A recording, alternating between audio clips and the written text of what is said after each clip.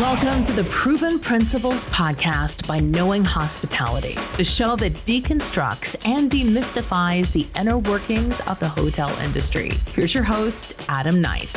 Hey everyone, thanks for listening to the show today. This is a fantastic episode and really gets down into the weeds about sales, marketing, and revenue management, especially relevant as we're starting to see hotels come out of this pandemic and reopening and trying to just figure out how to navigate these waters here. Josh is the principal at Hogan, a sales, marketing, and revenue management consulting company based in Los Gatos, California. So right in Silicon Valley. He's plugged right into the industry. He's been in it forever. He's got a ton of information. He's just got a wealth of knowledge. I really think you're going to like the show today. So rather than me going on and on, let's just get right to it. Here's Josh Hogan, principal at Hogan. Enjoy. Josh, welcome to the show, man. It's great to have you. Hey, Adam. Thanks for having me. I appreciate it. Yeah, anytime. So you got this new consulting company going on here, Hogan. Why don't you tell everybody a little bit about that, what you're doing, where you're from, your career, kind of the origin story, as it was. Perfect. Absolutely. Yeah, I thought I'd just start a company and name it after what people have been screaming at me for 20 years. So this is, I have a 20-year background in hospitality. I spent about a decade with Marriott and then 5 years with Kimpton. And I look at that time period as a period of time where I really was kind of learning the industry and growing up in sales and commercial leadership. So all of that time spent with Marriott and Kimpton was mostly as director of sales, with close affiliations to revenue and marketing, and then stepped into a role as a vice president of sales, marketing, and revenue management for Woodside Hotel Group. And I look at that time there, as something I was very lucky to have. It was essentially felt like having a postgraduate degree and all of those things that I was able to kind of pick up along the way. And being a family business, was able to kind of step in there and do lab work, right? Like test a lot of different things in all the different commercial spaces, be it sales, revenue, and marketing. And had a lot of success there, but was also in a really unique situation that I don't think you get to be put in very often, where you're able to test so many things and try out new things because you've got a collection of small independent properties that are open to it. So that's where I think I really started to develop my chops in leadership of those disciplines. Mm-hmm. And so recently, with the turn of how everything is going this year, I've been put in a situation where I've started a consultancy and I'm looking to help organizations out there kind of get or stay on track and come out of this in the right direction. So hoping to step into some places that might need task force director of sales and marketing help, really help structure and set them up for success in the future. And I'm looking forward to diving into that. I've been through the 2002 recession in Silicon Valley after .com bust, and 2009, and had to really grow teams out of that. This is entirely different, but that's how you really grow. I hesitate to say fun, but that's when like the challenge that's put in front of you really makes it something that's meaningful. Yeah, 100%. And with that background, having been through all of these, different downturns and there's bad times that happen and good times, right? So you sort Absolutely. of go through all of these experiences and you can draw hopefully on what worked, more often what didn't work. And so, we tried that, it didn't work. Let's try something else. Yeah. But as you're pulling back on all, or looking, I guess, taking a 30,000 foot view and looking at it, what are you starting to see out there, maybe based on the lens of looking in the past and what you're seeing today? Sure. Yeah. I think I want to touch on one other thing as I dive into that, looking back on my time coming out of some of these other recessionary periods, that's when you can really make a name for yourself, grow your career, step in and show what you can do. I know it's a little bit cliche to look at things like this as opportunities, but it really is true. That is what we have in front of us here. When you're put back to the bottom, the valley floor here, there's nowhere to go but up, right? So I think that some people should look at that as an exciting time to have opportunity in front of them. I'll dive in here with just a few quick stats, if you don't mind, because this has been really interesting for me to follow over the last couple of weeks. It feels as though we've kind of hit that valley floor in mid-April. So since the middle of April, there's been really minute but small increases in demand since about April 11th for demand of hotel rooms. That's the one positive potentially. You look at everything else, and that same month was the largest single month ever recorded for U.S. hotel room revenue declined 82% in the U.S. Okay. It's nasty out there. I think Europe had 3% occupancy in April. The United States had a little over 15%. So, right, there's a million other stats you can throw out there right now, but those kind of tell the story. Right. Yeah. I follow Jan Freitag a lot. He's the SVP at Star, and he's kind of he's the Dr. Fauci for hotels right now.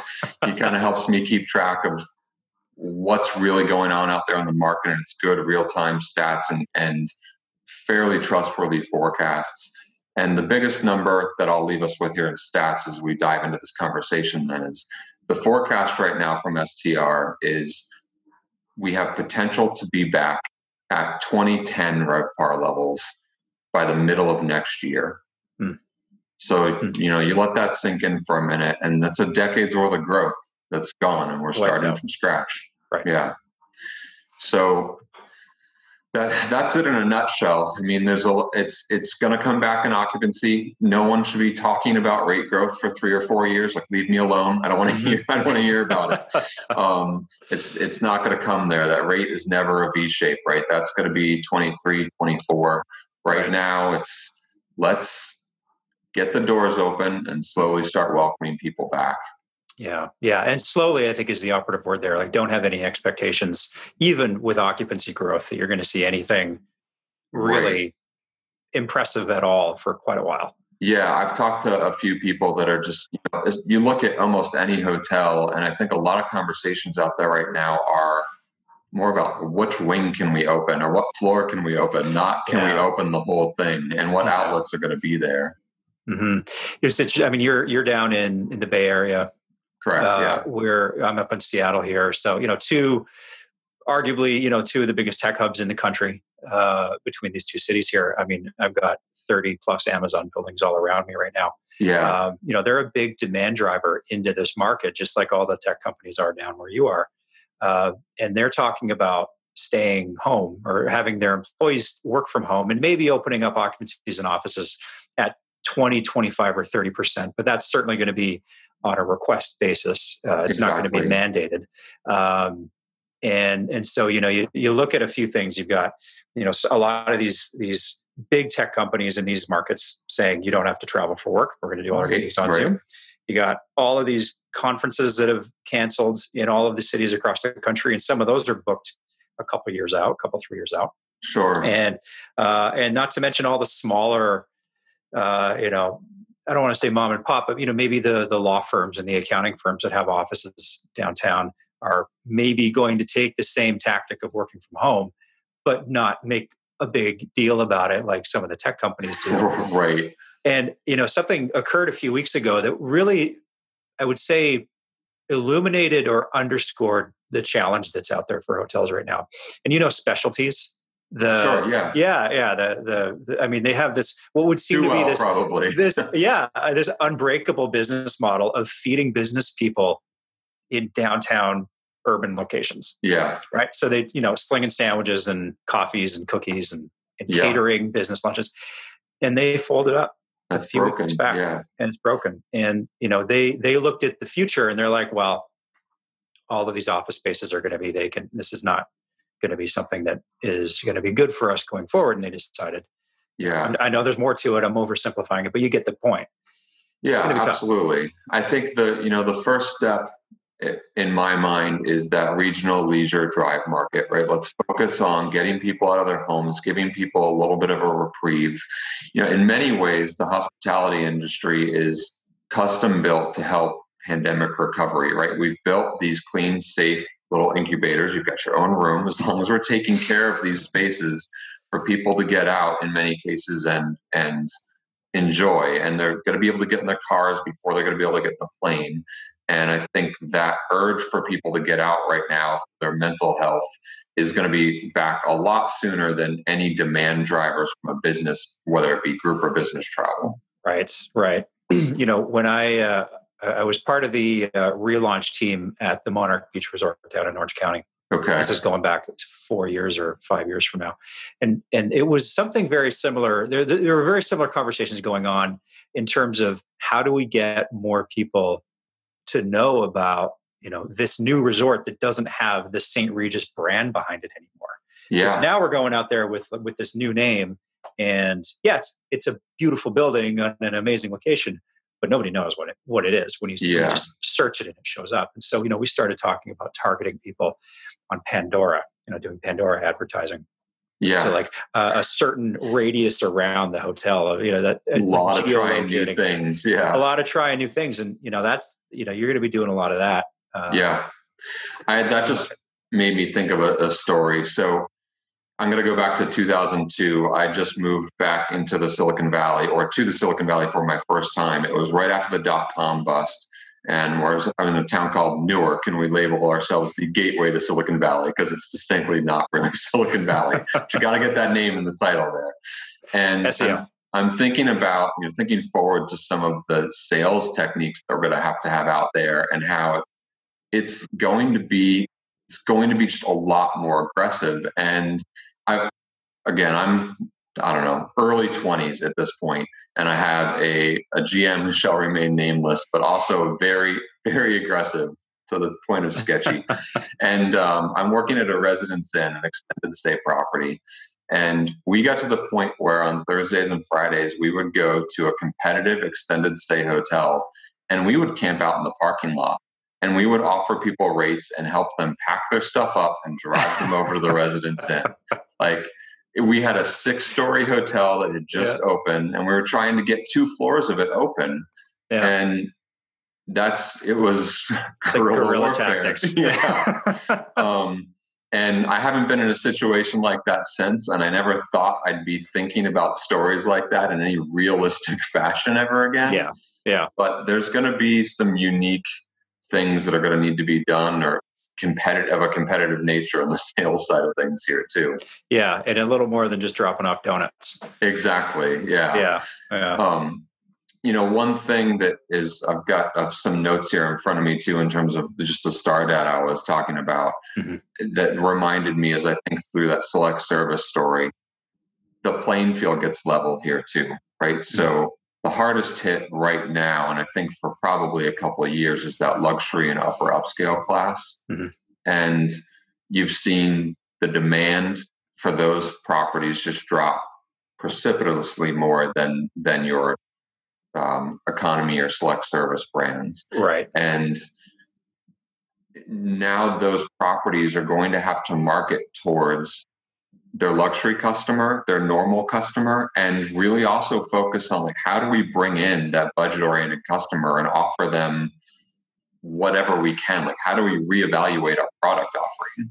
Yeah, that's a really good point. And, when you've got some of these big, upper upscale and luxury brands that have the marketing power behind them and the name recognition, and when they start competing on rate with some of these smaller, maybe mid-tier or, further down the chain type of properties, it's going to be really tough for some of those smaller hotels to compete.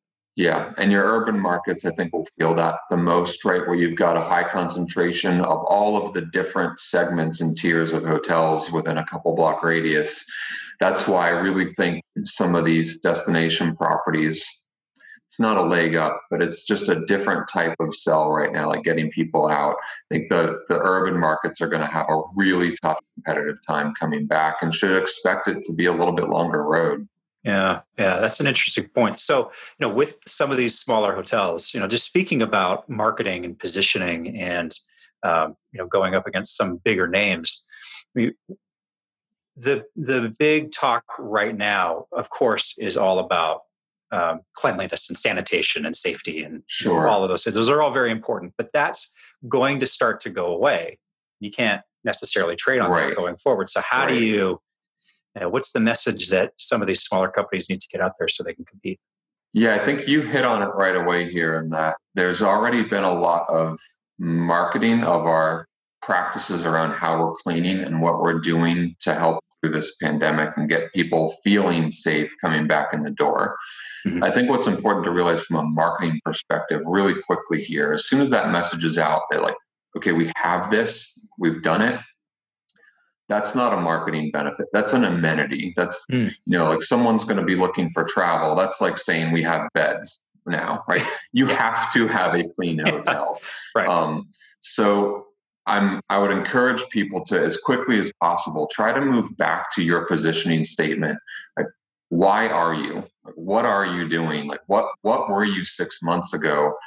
Refocus, double down on your efforts there, because marketing cleanliness, again, that's not something that people. I'm not leaving my house to go someplace cleaner than my house. What are you offering me exactly? And I say that from a sales mindset too, in that, when we train sales, we're training to sell benefits first and then complement the benefits you're selling with the features of your product. And if you're in a situation where you're having to overcome objections, what we always try to ensure we instill, one of the last things I train, is never to minimize thoughts of safety or security. They're just impossible things to minimize or sell against because there's such a personal feeling about them that you don't want to get stuck in diving into those with someone. You're going to end up in an argument, not a sales conversation. Yeah. So, the industry will lead its messaging that way. I don't think we need to. So again, I mentioned earlier, start by talking to your drive market. Be a refuge for your community. It's a quiet, safe space to work. Even maybe that's how you get local business travelers back. Air travel is almost certainly going to lag hotel recovery. Hotels should hopefully start to come back sooner because of that drive market. And then I think I'd want to reemphasize again, throw your business plan away. Like, what your positioning is. You've got to rewrite who you're going after, because I don't care what tier hotel you are, your demographic just changed. The people that can afford you has changed. And so, you've got your demographic from 19, you've got your 2019 luxury customer who may have experienced a loss of income and they need to scale back, or your mid-scale customer who didn't lose their job and this is their chance to go stay luxury. How do you speak to that customer? So it's really about, if I am a hotel on the beach, well, God bless you if you're a hotel on the beach right now, because you're coming back first. Really focus on those things that you can deliver and speak from the heart about the joy of travel, right? Even the business traveler who can do a meeting via Zoom. I'm someone who I love to travel, and I know I can do this meeting with you now, but I would rather come have a beer in Seattle. Right. Yeah. Right. Yeah. So, sell me that beer. Don't sell me your bed and your clean hotel.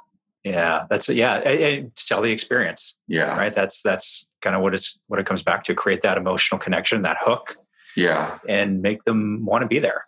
And you're not going to do that with masks and sound. Right. It sounds so simple. And even when I say it, I'm wondering, like, am I speaking to anyone out there who's not listening to this, just being like, yeah, we know. but you don't see it put into practice as much as you hear it talked about being what you should do. Well, and that's a good point too. I mean, sometimes, a blinding flash of the obvious is important when you're stuck in the weeds of everything that's going on, because it's very easy to just get wrapped up in the narrative of what's going on right now. Yeah. Say, okay, well, I see everybody getting this message out there. I got to do the same thing so that we keep the playing field level. Yeah. And that's, that might be good for the next couple of days here, but you got to be thinking 30, 45, 90 days from now. I'll say too, as we go through this, I think I really skew towards independent, more boutique type of strategies. As I'm saying this, I think back to, with Marriott, where they really stake their claim is consistency in marketplaces and knowing you're going to get a consistent product, consistent cleanliness. There is a benefit to that when you're looking at a brand of that size, whether it be any of the 40 brands within that umbrella now. Right. Right. But from an independent focus, I've learned much more to sell what's around my hotel rather than what is in my hotel, because that competitive landscape is all about how do we, as a hotelier, give you access to the destination you're visiting. It's not about your room as much as it's about where you're going. And that can hold true for larger brands too, but that's the defining factor that the independent properties have to really lean on and push, because they don't have the massive scalable trust that's built in a Marriott. That's a really interesting point. If you're following any of the trade journals, any of the posts that you're seeing, I mean, I've been on a bunch of webinars over the last few weeks here, and a lot of them are hosted by senior level executives of brands. And the message that's coming out is that, brands inherently have a trust factor in the market. And Right. so, just because you've got this flag on the top of the building, they're going to be better at providing a safe, clean, sanitary environment, strictly because there's a brand on the door, and it's implied that there's better controls and there's better processes and systems in place. And, that's not necessarily always the case, but independents are going to be battling that. Yeah. And this, I've seen you actually do this really well in our time working together in the past, where the independents then need to focus on who can lend legitimacy to your practices, like Forbes, AAA. Use them as, we are certified by this other organization, so that the brand recognition right now is more to help you with the trust factor rather than it is the buying process. Yeah, that's a good point. I mean, you can sort of hitch your wagon to another known entity in the market who provides a service that might be able to, provide some credibility to what you're doing. Yeah, absolutely. Yeah. So as with some of these smaller properties in particular, because I think it's an interesting road to go down, what are some, from your perspective, some places or some tactics that they might be able to use that are maybe a little non-traditional, but maybe they're traditional but aren't being thought of right now, just to get their message out there? Yeah, I think there's always this fear from the independent side that you can't compete with the brands because of their marketing spend and that power. Two things here, really. I think it's important to remember that marketing spend is generated by a percentage of revenue from their management agreements. That they're not going to have. They'll have more than you still, but that power is going to be diminished a little bit right now. Like, they're not going to be spending as much unless they're really digging deep into investors and some of the same avenues that some independents might have as well. They're not generating revenue that's going to generate that then marketing dollars to spend. So the leg up there isn't as dramatic as you would think.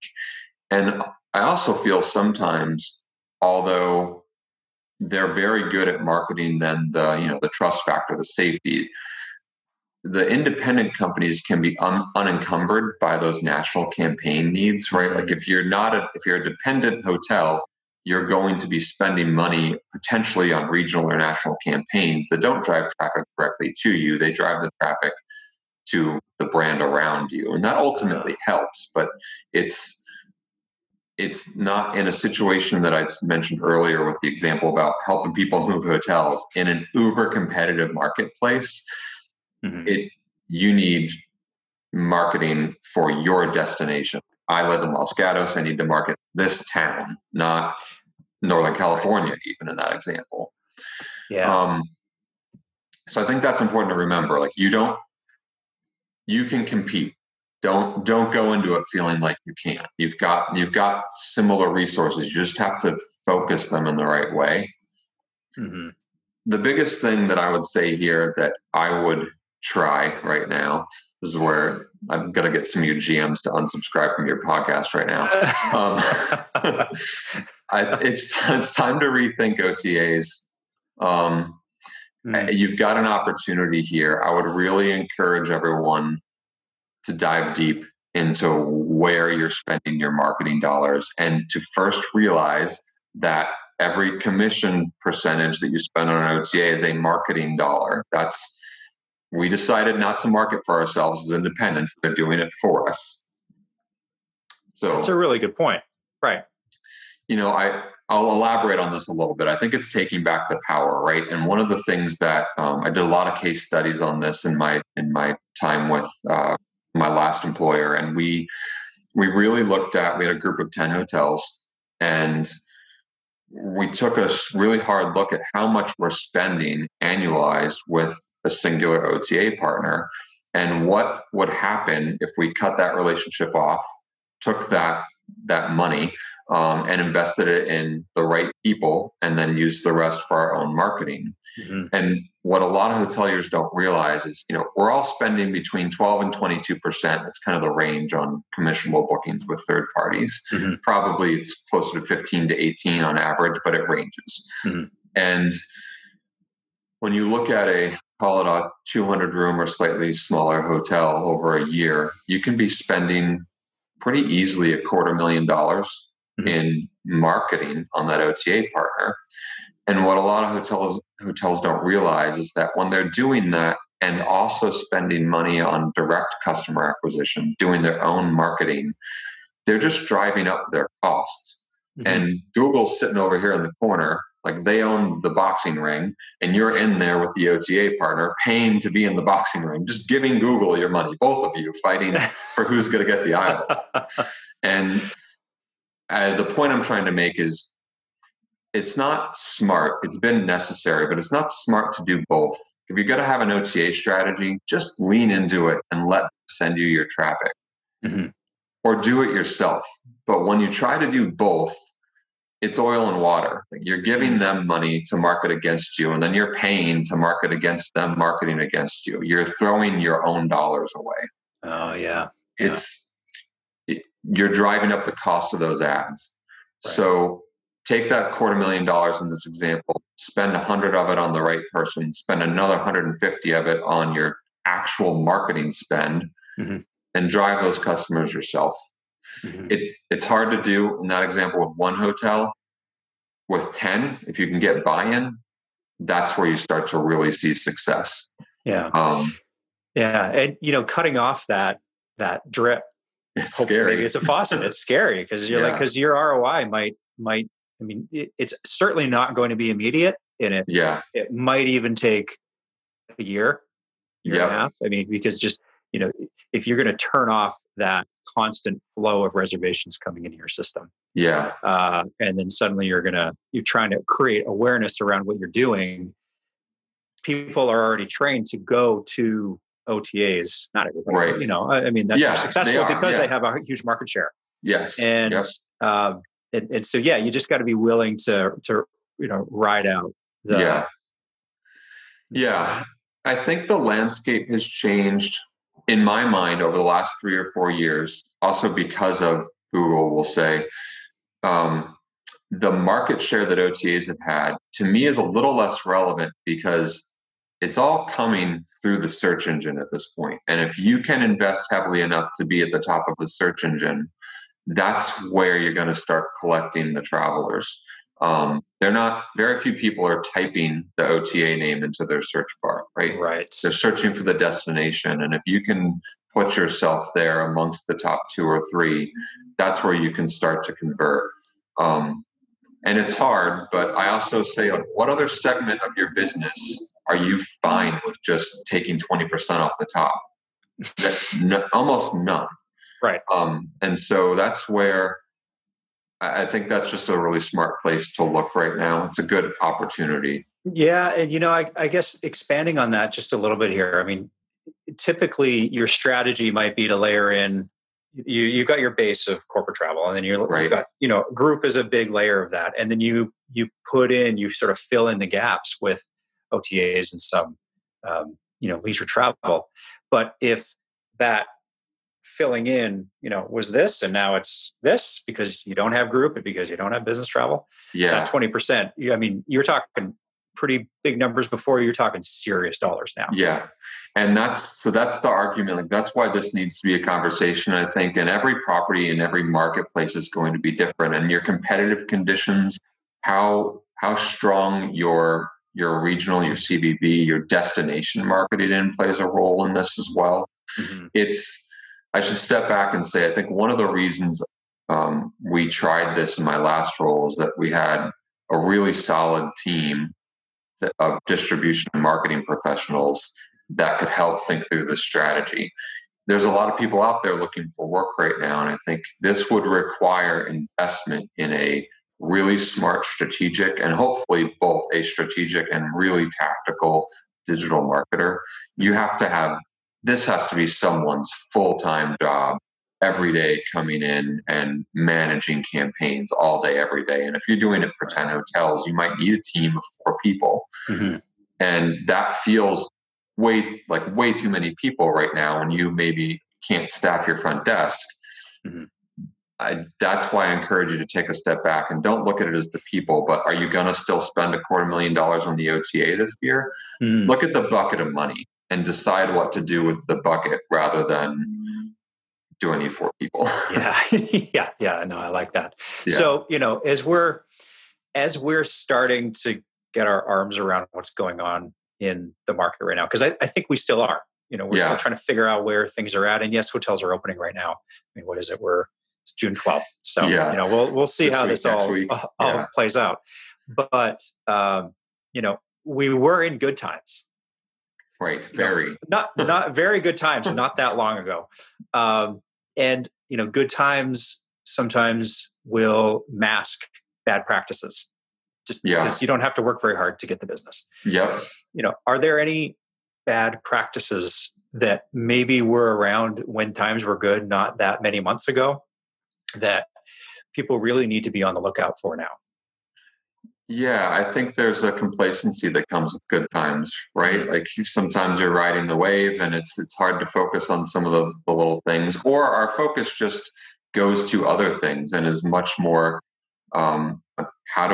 what new amenities can we bring to the table? How do we really evolve the experience? Mm-hmm. And we still obviously need to be focused on those things, but from a sales and customer acquisition standpoint, the thing that comes to mind first, I think, is be present with what's going on around you. Like we get on the same page with stakeholders. Mm-hmm. I don't want to say this. Like a lot of times we're letting budgets drive what we're trying to do. Mm-hmm. And I think it's important to always try to let performance drive what we can do, right? We would often set goals, and this is where we have to be really careful about it now, based on what we want, rather than what can happen. And what I'd love to see more and more organizations start to do is, for example, run a trailing 12 budget model, right? Like don't spend 4 months from July to October writing next year's game plan that by March of next year you haven't looked at for 3 months. Right. Like, I think it's easier said than done, but getting into a place where, as I said earlier, throw your business plan away and write a new one today, and write a 30, 60, 90, and then go from there. Like write that 12-month budget, but redo it every month. And at the end of your month, the last 3 days, you wrap things up, the first couple of days of the next month, then budget February when you've exited February. Yep. And don't just give me this, because it gets worse as the year goes along too, right? Like when you're in September each year on a budget that you wrote in July of the previous year, it's crap. And it's, and you've got people trying to reach goals that may be just completely out of line with reality. Yeah. And so I think we end up there because stakeholders and financiers operate a little bit differently. And we need to learn how to work with them in that regard and make sure that there's a sense of, we know what's going to happen this year, or still have a plan in place. Right. But flexibility there is going to be key. Mm-hmm. I'll pause there for a minute. It's a good point. It was a practice that I came up doing anyway, was reforecasting, the rest of your year every month. And that was something that was driven in the large brands. Right. But, you always had a focus on budget, but it's a snapshot in time. And you're really looking at a crystal ball. You're using the best information available to you at the time when you did it. Yeah. And it doesn't take into account, because it can't, anything that changes going forward. Exactly. That's why you reforecast, right? Yeah. And that's a practice, I think, that more than ever today because our industry is changing hour by hour right now. Exactly. That you got to get in the practice of doing, for sure. The other big thing that I'll riff with you a little bit on here on, I've got some ideas about it, and I've really been thinking about this for the last 4 or 5 years, and I think it's an important thing to take stock of right now as well. We need to try to find better ways to bring true sales professionals into the business. And that when you look at other industries in sales, be it pharmaceutical or finance or whatnot, you have these laser focused individuals who are trained on sales and contracts and negotiations. And that's what they do. And they're not asked to step behind a front desk or go deliver an appetizer to a table. Again, your GMs are unsubscribing like crazy right now. But like, get these high-powered salespeople potentially out of the building and let them be sales, right? Like, differentiate them. It's a different personality type. The best salespeople sometimes are really bad at customer service. Not always. Like, sometimes you can do both. Yeah. But they're trained to not hear no. And they're not going to try to take care of that. Like, they're trained to get you to say yes and to plow through. Yeah. And that's not always the same personality type. Like, let the horse run. Yeah. Don't have it pull in a cart. Yeah. And the tricky part is, right, you need to have people present at the property as well. And so, I've looked at organizations where can you bring that senior level salesperson offsite, let them sell, let them get in front of the customer in where the customer lives, where the customer is, have them be capable, obviously, of getting to the hotels for site tours and to showcase, but also think that's where your junior sales team lives. They're at the property, they're detailing events, they're learning the hotel business, they're learning the industry, they're doing the site tours, they're welcoming and hospitable to that customer when they're on site and helping them understand all of the features of the property. While you've got this salesperson who can clearly articulate a contract and negotiate with a client much, frankly, like hotel contracts can be insane. And many hotel salespeople haven't read their whole contract. Like, they couldn't walk you through it. And you really need to have that laser focused individual who's good at that. Your TMCs on the flip side, like your good meeting planners that work especially for big brands, the hours that they spend in learning how to negotiate and get what they want in contracts compared to a hotel sales manager it's unrealistic to expect the sales manager to compete and get what you want. That's a really interesting point. I mean, again, in the consolidation of trying to expand everybody's jobs across, many different departments in the hotel. Maybe you have front desk people, valet parkers, and being concierge and bellman. Sales is maybe one of those departments that you should just kind of allow them to go and do the thing that they do best. Yeah, it's an interesting, we grow salespeople through our hospitality organizations usually, which is how I'd recommend you do it anyway. You want people who know the business. But that adds a layer of like, okay, now we need to train them to be salespeople after we've trained them to be hoteliers and hospitality individuals. So, and I should also say again, I think after a decade of being in the independent space, I'm not saying anything that some of the major companies haven't already tried or already switched to doing, right? Like, you look at the Marriott sales organization, they're largely in a very similar situation to what we just described. I think in order to compete for the independent hotels to compete at that same level, they need to take a page out of that book and look how that's working and really try to deploy their sales forces in a similar way. It's always just been a battle because it's such a high touch industry and you need as many people in the building as possible to take care of guests. And so there is a fine line there. And there are, I think, Marriott, again, as an example, I think they probably went through a lot of growing pains, convincing a lot of operators to let it happen. This is a good period in time to try to let it happen, right? You've got 10% occupancy.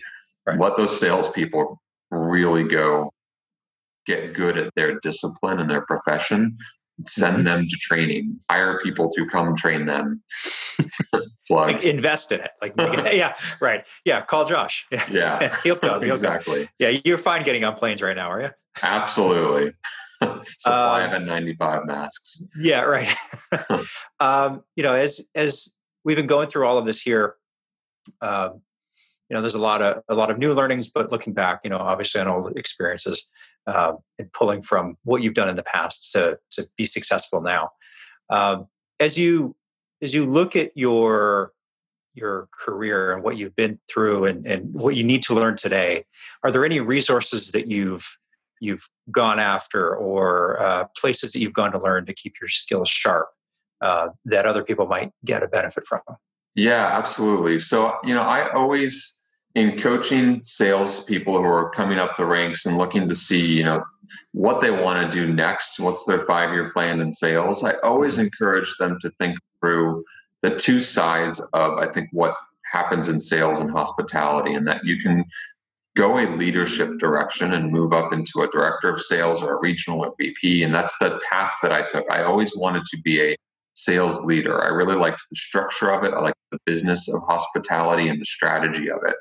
Mm-hmm. And always surrounded myself with people who were better salespeople than me. That's not me. I really enjoy being out there on calls and closing and being with customers. But I don't have the energy that some of the salespeople who are just pure salespeople just can constantly bring day in and day out. And sometimes coaching one of those salespeople that wants to be a director of sales and they're just an epic salesperson, go be an NSO, go be that national sales representative, be the face of a company. Yeah. It's not, that leadership side isn't for everyone. So I start there because I think there's two different sides of it that you can go to. And for me, the things that have helped me grow in my career are staying really tight with my revenue and marketing partners, specifically revenue management, right? I'd always say, like, the first person I'd want in my commercial organization is a revenue manager who can sell or speak, basically, right? Like, a revenue manager you want to put in front of stakeholders. And I look at myself that way a little bit more than a salesperson first. So go get your CRME, learn how to really digest and then reiterate what's on an STR report to someone and help other people understand what's going on in the marketplace. So I've come across too many salespeople who've been selling for 5 years who are like, can you help me look at the STAR report? Like, you should have looked at that 5 years ago. So, right. And that'll help you know, like, where to book your business, where you're going to make money as a salesperson too. So right. I definitely lean on that. Data analysis. Yes. And it's a very attractive skill if somebody can take data like what's in a STAR report and create a narrative around it that makes you not only like interested to hear what is actually going on, but that, like, it gives the story behind the numbers. Anybody can, like we used to say, anybody can read a P&L. Right. I can see what the profitability is. Tell me what's going on behind the numbers. Why are the numbers the way that they are? Right. And it's a good skill to have. Yeah, that's the point, right? I think a lot of salespeople are excellent storytellers. And if you would take that time to train yourself on how to understand some of the financials or some of the things that are going on behind the scenes, you're going to be so great at telling the story. That's what you're naturally good at anyway. So arm yourself with that. And then the other piece to that, I would say, like, I don't love starting hotel salespeople in sales, or hiring that pharmaceutical salesperson to come be a sales manager for a hotel. Right.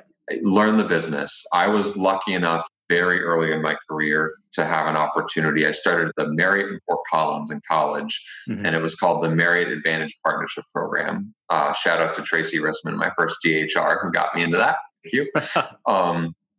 And you spent 3 months in 3 months at the desk, night audit, housekeeping, banquets. Huge. 20 years later, that is still huge in my career to be able to at least have some knowledge of, like, how to put a dance floor together in a crunch. It just, that stuff is extremely helpful, and it helps you not sell tight turns when you can't sell a tight turn, that type of stuff, Yeah. You know why you can't do it. It goes into making it happen. Yeah. Yeah. So that, I think that's key, is just learning the business. And one more thing on that front would be mentors. Like I think a lot of salespeople fall into this type A. I've got it, the type A only child. Like I'm a difficult guy to manage, frankly.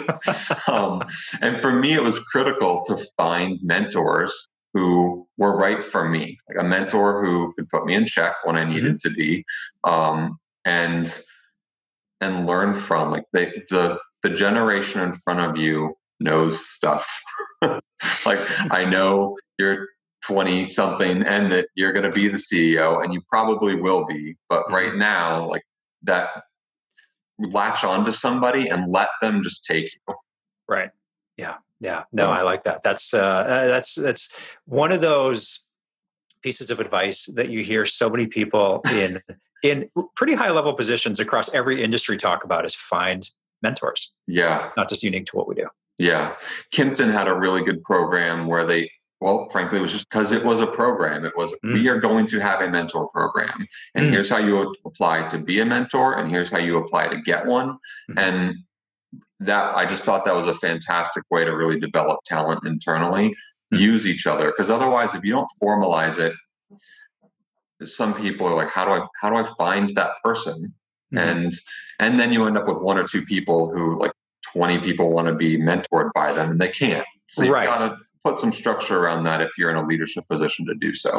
Yeah. Love it. Great best practice. So wrapping up the show here, getting to the end of it, I like to find out from people in different positions, different professions. Okay. If there's one thing that people can do in hospitality, in a hotel, in their career, based on your experience, that they can put in place right now that would give them the most bang for their time, energy, and effort. From your perspective, what would that thing be? So if you're in it right now and you are frankly lucky enough to be able to step back into work in the next couple of months, specifically during the time we're in, I encourage all the salespeople out there to reach out to everyone in that Rolodex, in your Salesforce database, and don't sell. Keep it personal. I think we use the term trusted advisor as a little bit cliche, but be a friend. Call your customers and listen. Ask them how they're doing. If they're ready to buy something right now, they'll tell you. They're not. Like, call them. Your customers are going to remember the partners that were there to support them when there was nothing for you to gain from you being supportive. Those relationships are going to last much longer than this. And at the end of the day, that's what sales is all about. The most successful salespeople I know are truly friends with the people who are buying from them. And I don't know, sometimes you get in other businesses and even internally in the industry, as a leader for a large part of my career, you've always got to draw that line between being friends with the people you work with, especially the people you're leading and managing. So it can get, you need to watch that relationship, but go be friends with these people, like help them out. This is the perfect time to not talk shop. Right. So, and the flip side of that from a company perspective, I'll add, is use this opportunity to take care of your people, right? I know we're all challenged with what we can pay, right? A lot of people are out there making 80, 60, 70, 80% what they used to make, for example, if they've retained their work. An example that I've used recently is, for example, if you're looking for what to do with your sales team, don't kill the incentive plan, right? If you want to cut wages by 80%, figure out what you're paying those people with their incentive and cut the wage back to the point where you can keep an incentive plan. You have a bunch of like coin operated salespeople out there still, and there's no incentive.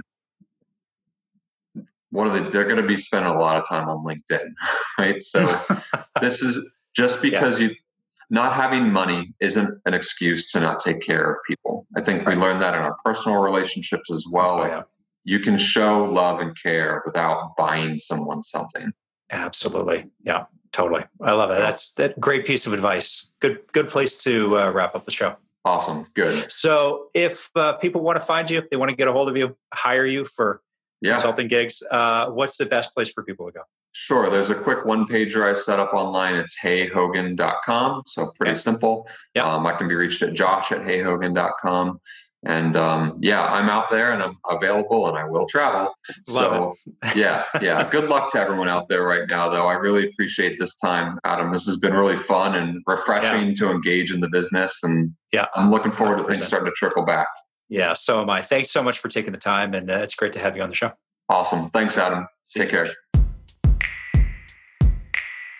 Thank you for listening to the show today. If you want to learn more about Josh or get in touch with him, you can visit his website at heyhogan.com. As for us, I really hope you enjoyed today's episode. If you haven't had a chance yet, hit subscribe on your podcast player and feel free to drop us a line or send us some feedback. You can find out more about the show at knowinghospitality.com. Until next time. Thanks for listening to the Proven Principles Podcast with Adam Knight. Be sure to subscribe so you never miss a show. The podcast is brought to you by Knowing Hospitality, a full-service hotel management company that puts your performance first by rethinking the management model. Visit knowinghospitality.com to learn more. Until next time.